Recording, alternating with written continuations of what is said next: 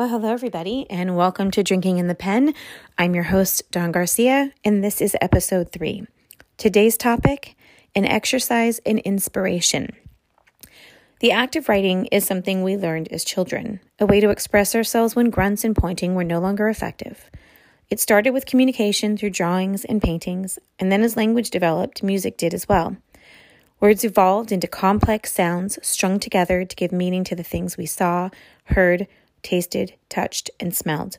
And then we made our way through school, taking countless language classes, reading an array of mandatory books, learning about history from all around the world, if we were lucky enough to be educated by those that didn't skew it. We took some form of music or art or practical class like home ec or woodshop, and whatever it was, we grew up applying skills that would teach us all, consciously or subconsciously, how to communicate in a more effective way. It's a thing we all possess. Communicating.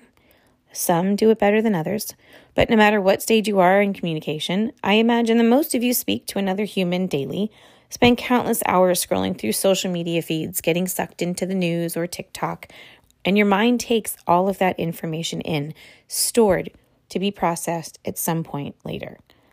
At some point in your journey, you decided you wanted to be better at storytelling and conveying the wonders of your imagination, or you wouldn't be listening to this podcast.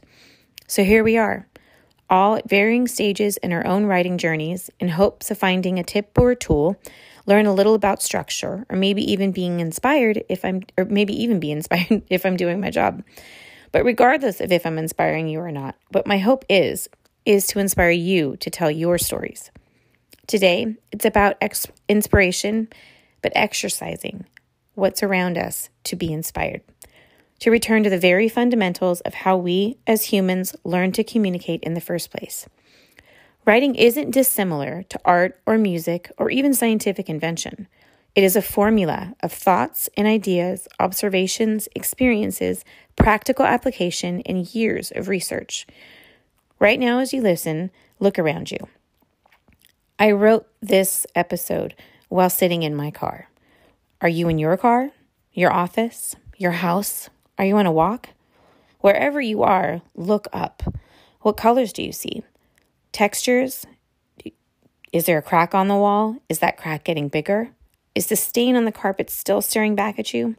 Are you looking at your favorite piece of art or your favorite vinyl? Is it happy, intense, funny? Are there piles of paper that are stacked on your desk or a closed or open laptop in front of you? Now breathe in. What does it smell like, the place you're in? Does it smell damp or dusty? Does it smell cold and empty? Does it smell of a vanilla candle or the remnants of your coffee? Can you smell? And if you can't, then you already know that your eyes are your sense of smell. What do they tell you? Now touch.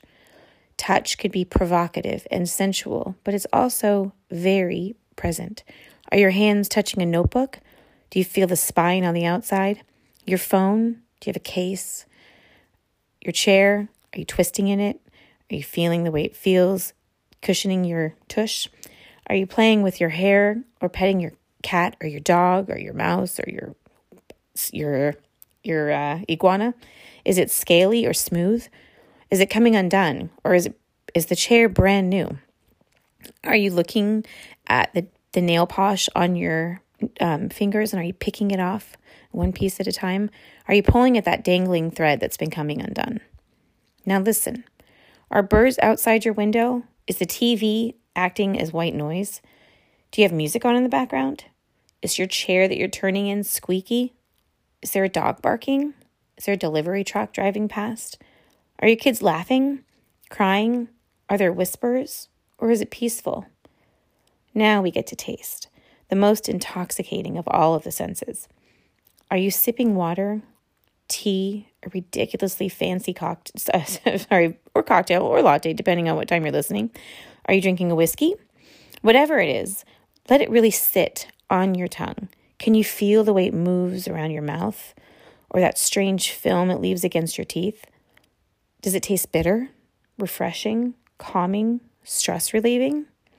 Now for a moment, sit on all of those feelings and observations.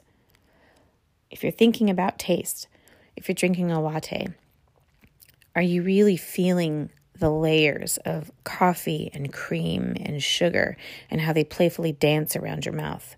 If you're listening, are you listening to the birds outside?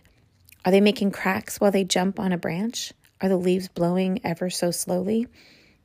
If you're thinking about smell, what are all the smells around you?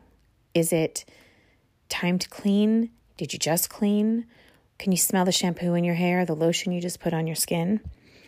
When you look around you, I want you to really, really look around you. Look at all the walls. Look at all the colors. Look at all the different textures, from woods to fiberglass to metal. All of those things, including soft things, and think about those. Now, all of those things that we get to experience every day, they are ultimately the way to get the ultimate writing jumpstart.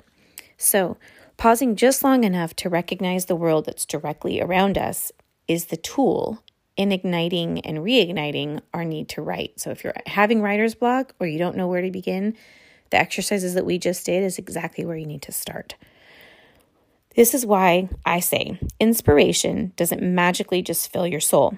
So the stories that you're dying to tell make their way out just miraculously. The act of being present is how you break through writer's block, how you start page 1. All of these things should be present in your characters, in your scenes, and in your pages. They allow you to refine your art of descriptors. Descriptors can be the difference between unforgettable and forgettable.